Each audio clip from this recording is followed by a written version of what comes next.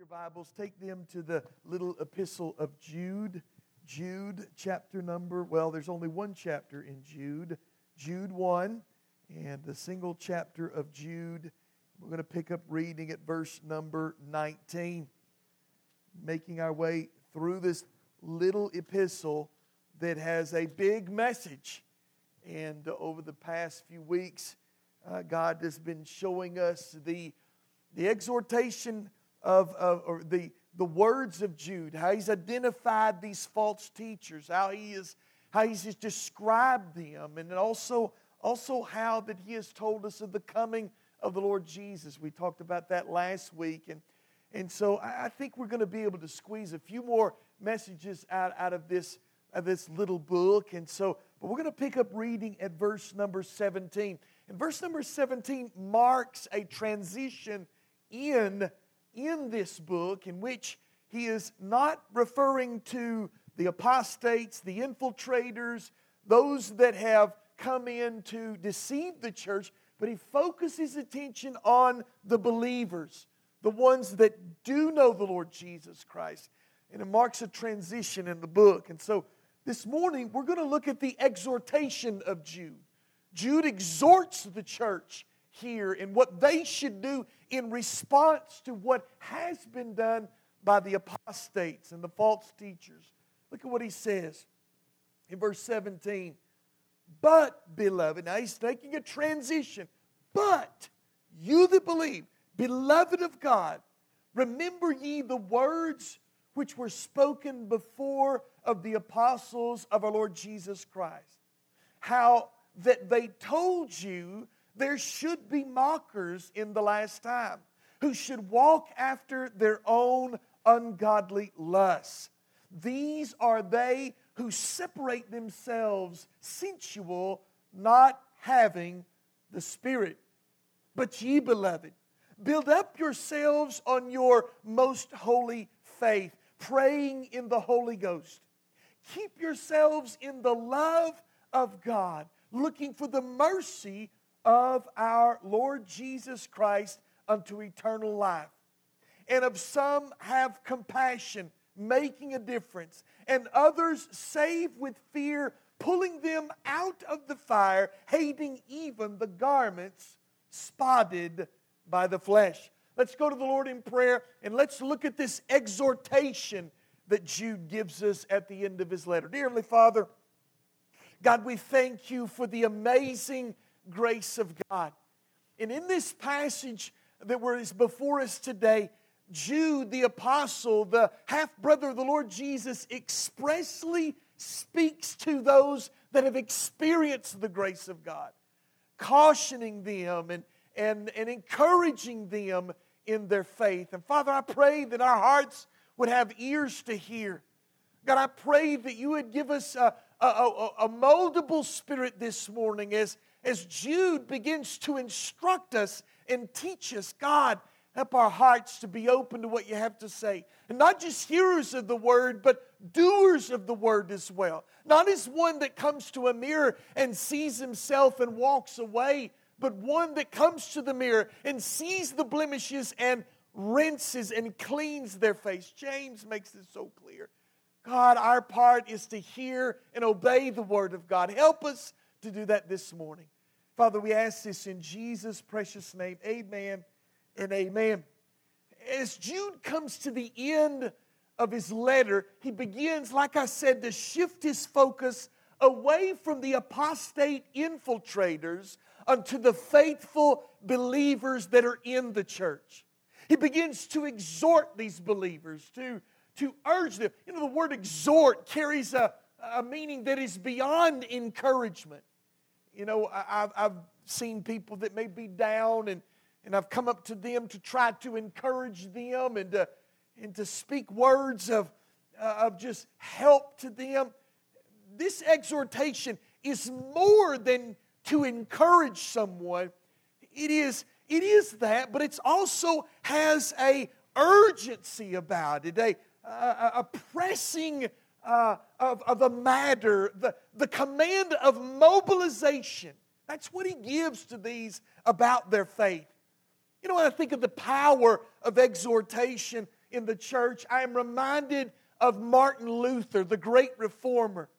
Martin Luther, who was deeply troubled by the practices and unbiblical teachings of the Catholic Church at the time. He began to witness to the church at large. He began to exhort them publicly, questioning these practices and exhort the society at large to return to the authority of Scripture alone as the ultimate source of truth and salvation. And this exhortation ignited a wildfire that was the Protestant Reformation, changing forever the Christianity as a whole.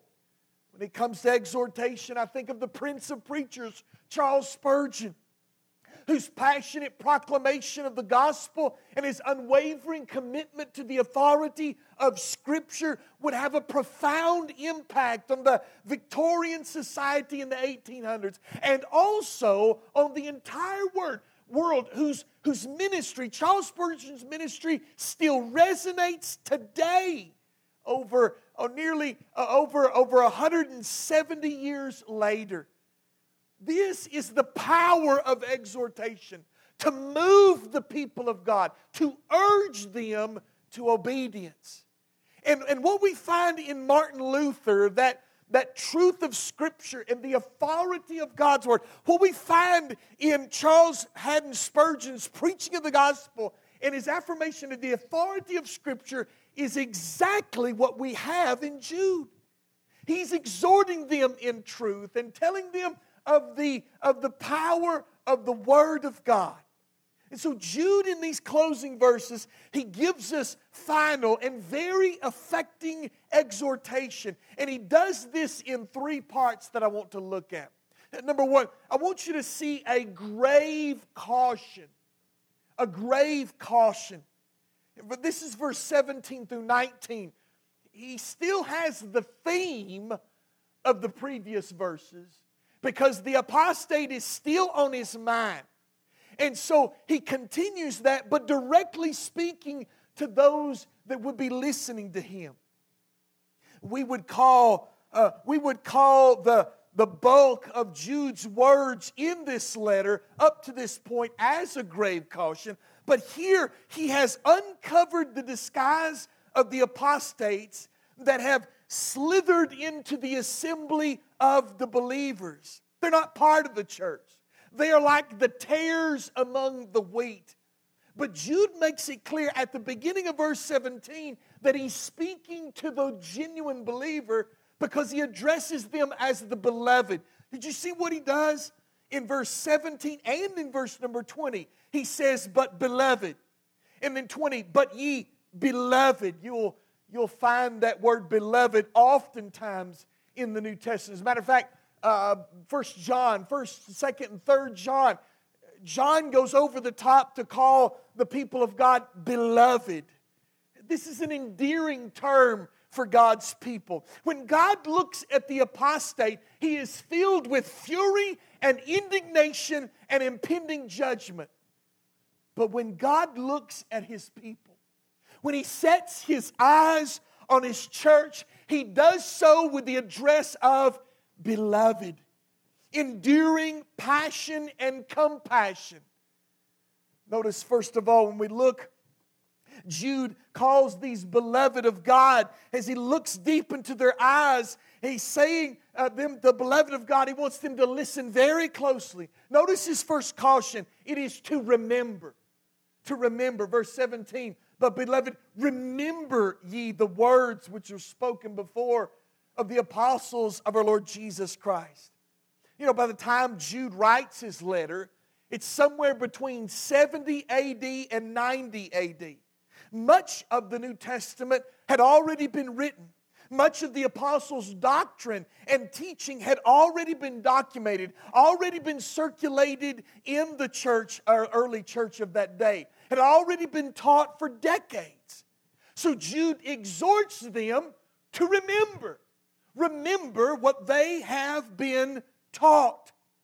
Jesus taught in Matthew 24:11 that many false prophets shall rise and shall deceive many. this was passed on to the apostles that gave that same teaching in the book of Acts, in 1st and 2nd Timothy, and 2nd Peter. What has been said in Jude is not far off what the apostles, Peter and Paul, had already been saying. Jude is reaffirming what Paul and Peter and John had already been affirming to the church as Jesus' handpicked apostles. What Jude is telling us here is that what we need to identify the apostate, what we need to sniff out false teaching, has already been given us in the Word of God. Now, I know he goes on in verse number 18 and specifically tells us what has been told of us, of those mockers, but I do want to make the point that Jude is pointing them to the Word of God. What has been taught, the teachings of the apostles. The church of Jesus Christ is built upon the witness of the apostles. Jesus Christ himself being that chief cornerstone. And that witness of the apostles, what the apostles had to say, is contained in the New Testament for us to learn and to know.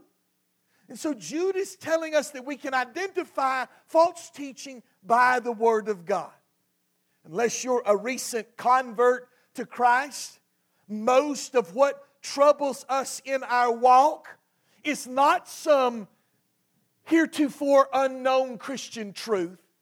Anybody that comes along trying to tell you of some new truth, you need to greet with very much skepticism. Skepticism.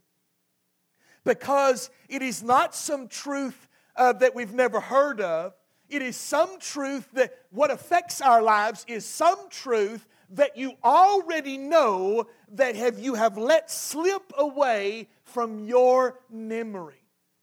You see, mark it down. When it comes to Christian teaching, I like what Jerry Vine says, if it's new, it's not true, and if it's true, it's not new.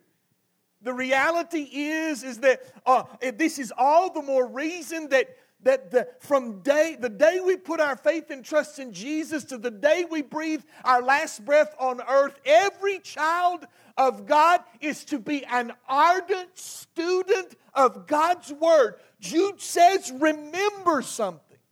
Remember what has been taught to you. Peter says that, listen, I don't think it a drudgery for me to tell you the same things that I've told you before. It's reinforcing that teaching. Remember what God's Word teaches. Not only remember, but also realize. 18 and 19, how that they, the apostles, told you there should come mockers in the last time who should walk after their own ungodly lusts. These are they who separate themselves, sensual, having not the Spirit. In these two verses, there's a little bit of wordplay going on. Now, I want you to understand something. I am not a Greek scholar. I stand on the shoulders of those who are. I read closely behind those that can parse the Greek and its tenses and what it is saying. And so I won't pretend to know all the Greek nuance of what's going on in verse 18 and 19, but I will sum up what I have learned for you. Jude's day was just like our day. Those that opposed the moral imperatives of Scripture, those who supposed to have had loosed themselves from the chains of biblical truth and have embraced a mindset of anything goes lifestyle and call themselves liberal, progressive, modern, and enlightened. They style themselves as those who have taken the high road in the life of logic. Those who are the real spiritual ones. With names and tags like those, there is a tendency for them to look down their noses at folks who believe the Bible and live according to God's Word. Anytime you hear, well, don't you want to be on the right side of history? Do you know what that is? That's that highbrow looking down on you because you believe the Word of God and what it teaches. It's just that highbrow looking down upon people that believe God's word. Therefore, they mock. They scoff. They roll their eyes and belittle the beloved of God. They mock, saying that our Orthodox Christianity is so close-minded, so filled with bigotry, while they chase their sinful cravings, and they have the audacity to look down and mock and scoff at those who are endeavoring to live by the plain teaching of the New Testament. Therefore, they seek to separate themselves. That's what verse 19 talks about, separating themselves. They strive to cause divisions among the people of God. Verse 19 says that they are sensual or fleshly. Jude is taking the claim of the apostate that they are the only truly spiritual ones, liberated to live as they please and standing it on its head, by saying that they are living only for their fleshly appetites. They're the ones that say they're the more spiritual. They're the ones that say that they're more biblical. But what Jude says is, no. When you live by the dictates of the flesh, you're not the ones that are spiritual. They're not the ones that are spiritual. We who are obedient to God's word are the ones that are spiritual. These be they who separate themselves sensual, having not the Spirit of God. The Word of God is clear. If you have not the Spirit of God, then you're what? None of His. Jude is saying, these that proclaim a life of sensual liberty, and let's get down to the point. That's what he's talking about. The very subjects that we are hitting head on in Pride Month, in our rejection of such being thrust upon us, is the very things that Jude is addressing in this letter. That sensuality. And here he is saying they don't have the Spirit of God, meaning they are none of His, meaning they're not the beloved. Child of God, don't be ashamed when the world mocks your Christian convictions and your moral absolutes. That have a resolve in your heart that is the gift of God. Child of God, realize that if you have the Spirit of God, you got the right one, baby. Amen. You got it. You have the Spirit of God, then you're one of His.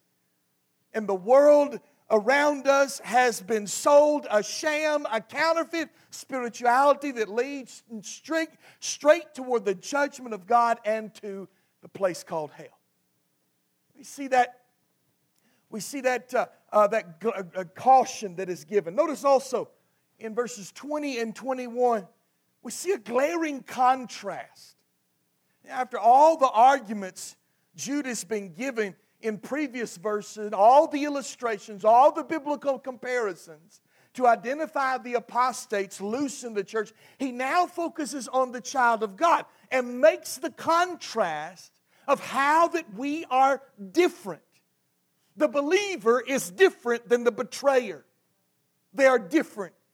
So much so that we could have said for these verses, so much could be said about these verses, but I just want to pull out a few things. Number one, I want you to look at the priority of the believer. Verse number 20, but ye, beloved, building up yourselves on your most holy faith. The quality of a child of God is that they never stop building. Never stop building on their faith. When it comes to this subject, I think often about Noah. Noah was called to build the ark. It took over the next 120 years for Noah to build that ark. And constantly he's building and preparing and preaching. He was warning and working. Plank by plank, he was attending to the will of God. Then the day of judgment came, and he was safe inside. Child of God, you were given faith in Jesus Christ. You didn't work it up. You didn't make it up. It was the gift of God, not of works, lest you could boast. It is not your personal preference. It's divine revelation. And you are to maintain it. You are to fuss over it. You are to build on it year after year after year. Philippians 2:12-13. Work out your own salvation with fear and trembling, for it is God which worketh in you both to will and to do of His good pleasure. Don't puzzle over that verse. You're not working your way to heaven. You are working out your salvation. How am I working out my salvation? By building on my faith. Building on my faith. Being concerned about the gifts of the Spirit, the qualities of being a believer, faith, hope, love, gentleness, patience, kindness, these qualities that we are to seek and endeavor. And you think, well, if you think you've got them all wrapped up, then we need to have a sit down. I need to learn something from you, because the reality is, as soon as I get one fruit over here, I'm missing some over here. And as soon as I get success in this area, I got a problem in this area. Working constantly on our faith. Notice also the praying of the believer. Notice what he says in verse number 20. But ye, beloved, building up yourselves on your most holy faith. Look at this. Praying in the Holy Ghost. It's interesting to note that is the next breath. When he talks about building on your faith, the first thing he mentions is prayer. Is prayer. Praying in the Holy Ghost. What does this mean? It is praying, and then what does this mean? Does it mean you're praying and then all of a sudden you get the shakes and your eyes roll up in the back of your head? Is it praying in some kind of heavenly language that nobody understands? No. I believe it is best described as praying, being led by the Holy Spirit. Our prayer life being dictated and led to us by the Spirit of God. The priority of the believer in Jesus Christ is spiritual power to do what God wills for our life. When we think about this praying in the Spirit, I'm reminded of how Paul expressed that kind of praying in the book of Romans. Romans 8:26-27. Listen what he says. Likewise, the Spirit also helpeth our infirmities. For we know not what we should pray as we ought, but the Spirit itself maketh intercession for us with groanings which cannot be uttered. And he that searcheth the hearts knoweth what is the mind of the Spirit, because he maketh intercession for the saints according to the will of God. I won't pretend to know and exegete all of that, but I do know this. Paul is alluding to the fact that we need the help of the Spirit of God when we kneel to seek God in prayer. We need the Spirit of God to lead and direct us in our prayer. It's a prerequisite. It's required of us. And so for that to happen, we need to be filled with the Spirit of God. Now, I'm not going to go onto a rabbit trail about this, but to be filled with the Spirit of God means to be controlled by the Spirit of God. And to be filled with the Spirit of God means that we're not grieving the Holy Spirit and we're not quenching the Holy Spirit, which are two teachings that are blatantly obvious in the New Testament that we can do. How do we grieve the Spirit? How do we quench the Spirit? I believe it's sin in our lives. I believe it's ungodly practices. I believe it's a disobedience in our lives. So if we want to have the prayer life that we ought to, that Jude is saying, that's first off. If we're going to build on our holy faith, we have got to have spiritually led prayer led by the Spirit. But in order to do that, I've got to be filled with the Spirit. And in order to be filled with the Spirit, I can't be quenching the Spirit, and I can't be grieving the Spirit. Jude here is giving us that instruction about prayer in the believer. Notice also the pursuit of the believer. Look at what he says in verse number 21. Keep yourselves in the love of God, looking for the mercy of our Lord Jesus Christ unto eternal life. Keep yourselves in the love of God. What does that mean? What does that mean? Let's be clear. I could no more exceed the boundaries of the love of God than I could walk off the edge of this planet into space. The love of the Lord Jesus is super abounding and is as expanse as the heavens. But this word keep here, keep yourselves in the love of God.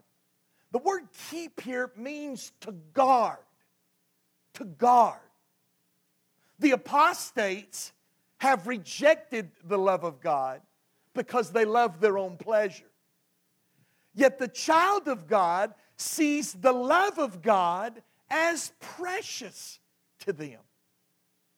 As a husband or a wife would do their best to guard their marital love, so the child of God is to guard their love for God. Don't let anything interfere with it. Don't let setbacks and storms and problems and heartaches interfere with the love of God.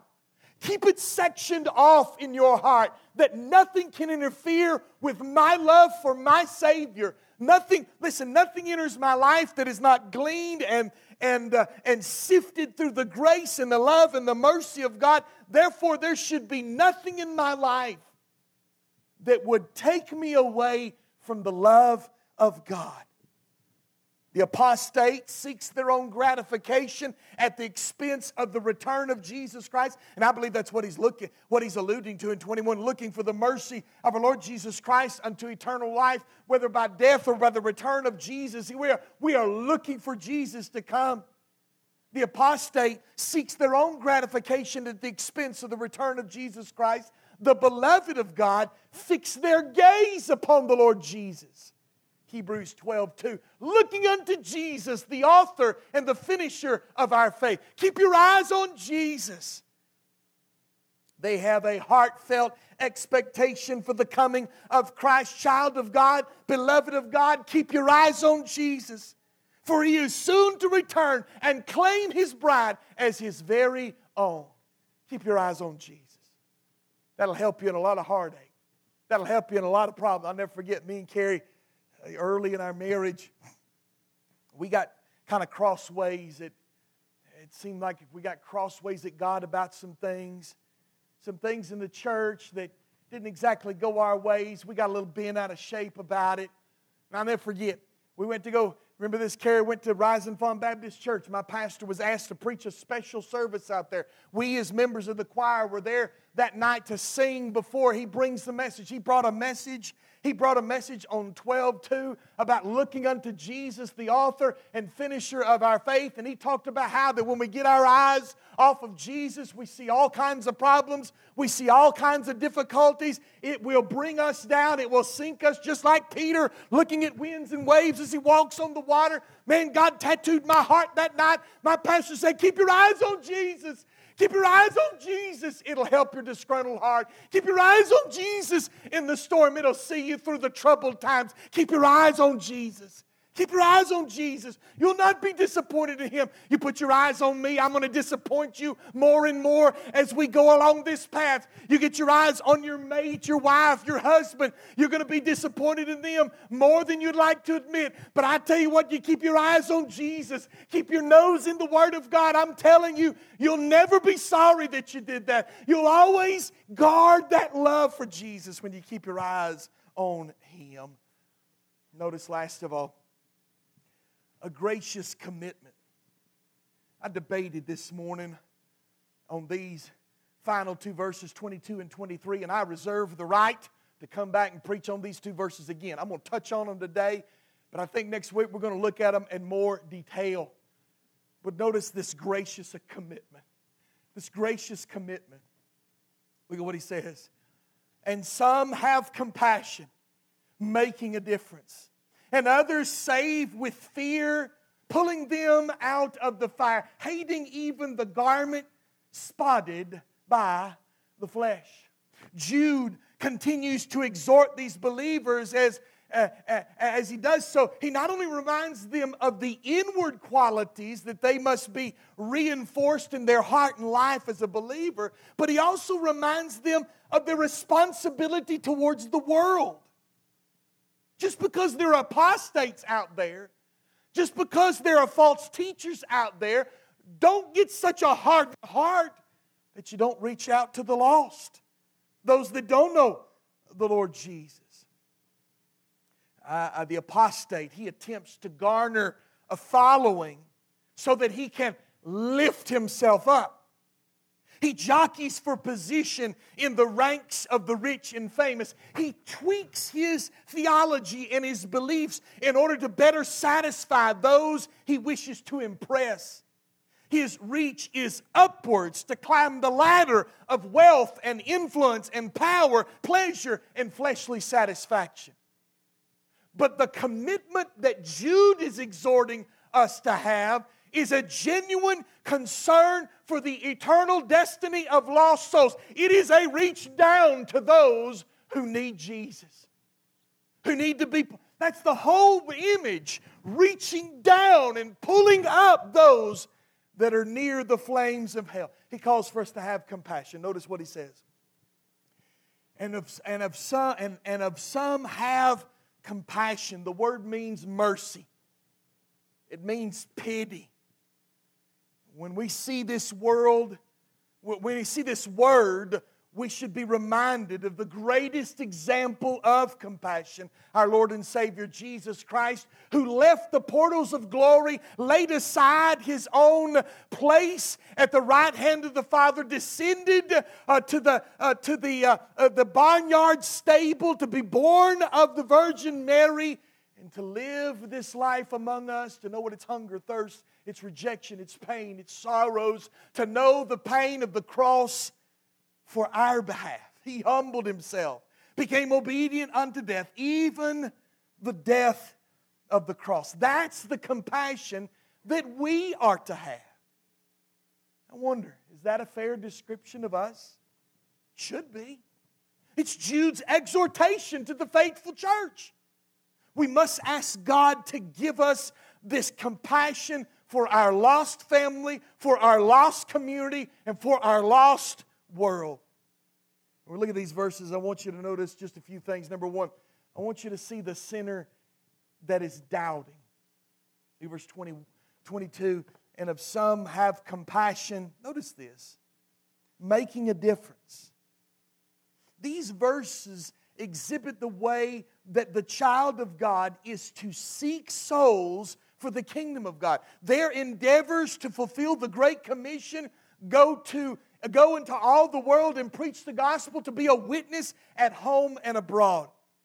But notice the addition, making a difference. Some have wrongly interpreted this verse to mean that having compassion on the sinner will make a difference in their life, or a better word of that meaning, would have an effect on their life. I think it was a local TV station that they're Channel 9, making a difference. That making a difference means that they're having an impact, that it's changing people's lives. But that's not what Jude is saying here. The phrase comes from a word that means to separate thoroughly, or to discern, or to doubt. The meaning of the text is that we are to have compassion on those who they're in doubt about the gospel. They've not made up their mind. They're undecided about the claims of Christ. It can be so frustrating to share the gospel with people that cannot see clearly what is so clear in your mind and heart. The reality of Jesus Christ and His saving gospel is as real as the skin on your arm to you. But to them, they just don't know. It's not clear. They're undecided. It can be frustrating, but here Jude calls us to have mercy. Have mercy on those who are in the valley of decision. Have compassion on them. I've heard stories of people who have been faithful to be a witness to people 20, 30, 40 years. And in the end of those days, they finally come to faith in Jesus Christ. No doubt it's frustrating for those that can't see the reality of the gospel. They're so blinded to it. They're so deaf and tone deaf to the gospel and what Jesus has done. Don't get overly frustrated. Just be compassionate on them in that valley of decision. And notice also the sinner that is in danger. Verse 23, and others saved with fear, pulling them out of the fire, hating even the garment spotted by the flesh. This is such drastic imagery that Jude is describing here in reaching the lost world.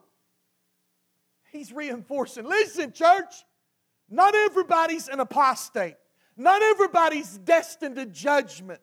There are souls stained with sin and filth of this world that we are to go after, that we are to reach for.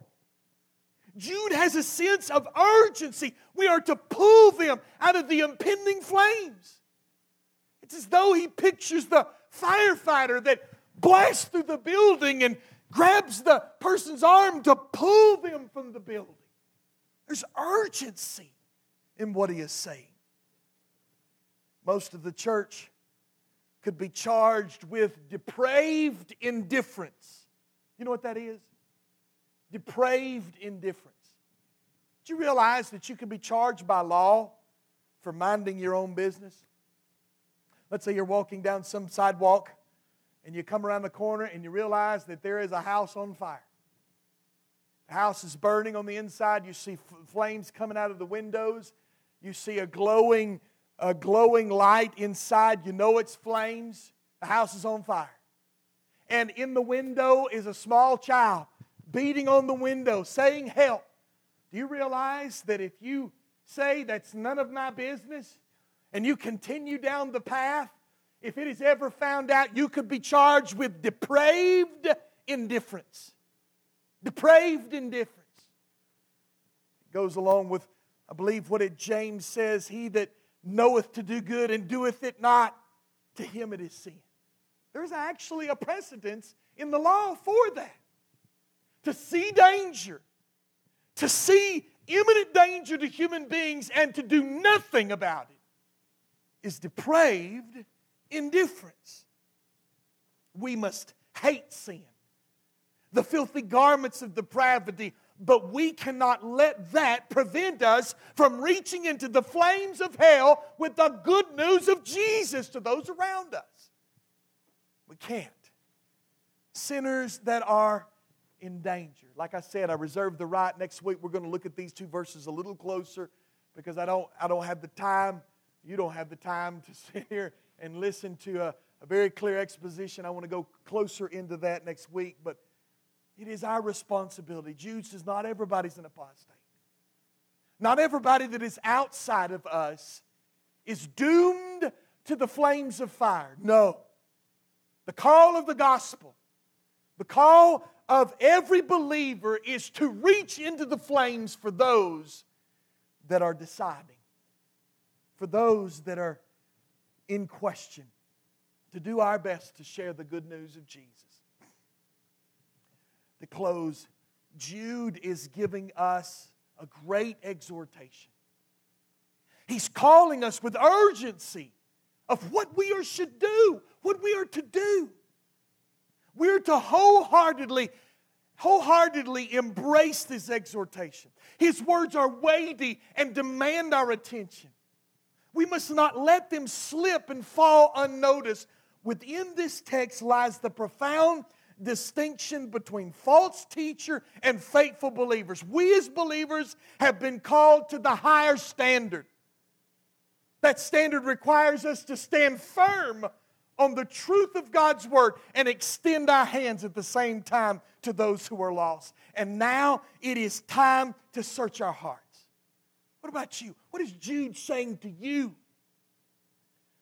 Are we inactively Are we actively immersing ourselves into the teachings of God's Word? Are we cultivating and growing our faith day by day? Diligently building upon the faith and the foundation of Jesus Christ? What about our prayer life? Praying in the Spirit. Are we genuinely relying on the power of the Spirit, seeking His guidance, His strength every day of our existence? What about the lost? We have a responsibility, a calling. God has given us the gift that we're to share with those around us. Those that are lost, those that are outside the walls of the church, lingering on the cliff of unbelief. Where's our compassion? It's our divine calling to reach merciful hands in love to those that are lost. Let us not allow complacency and indifference to hinder us in that mission. In this journey, let us be bold and courageous. Let us be faithful adherers to Jude's exhortation. Like Martin Luther and like Charles Spurgeon, God used us to impact our generation for the call of the gospel, the proclamation of the truth. Let's all stand to our feet, every head bowed and our eyes closed as Grayson comes to bring a song of invitation. I wonder, are we obeying that exhortation? Are we seeing that exhortation for what it is? We are called to build on our faith, not to hide from this world, but to be bold in this world. To have a heart of compassion to those that are without, and at the same time discernment about those that are not deciding. They're indifferent. They don't understand. Be compassionate on those. God help us to heed the exhortation of Jude. Let's pray. Dear Heavenly Father, Lord, we love you. Thank you for the Lord Jesus. Father, God, I pray that you would help us. Give us that compassion that we need. God, I pray that you would help us to build on our faith, not just to let it out to be grown over and crumbled and invaded by weeds of selfishness. God, let us ever endeavor to build on our faith. God, to seek your power in prayer, your power in the Holy Spirit to live our lives in accordance of your word. God, I pray you'd help us this morning. We ask this in Jesus' precious name. Amen and amen. Just what a friend we have in Jesus. What a friend we have in Jesus. Page number 341. We'll sing one, maybe two verses. You respond. If God spoke to your heart this morning, you respond to God's word. What a friend we have in Jesus.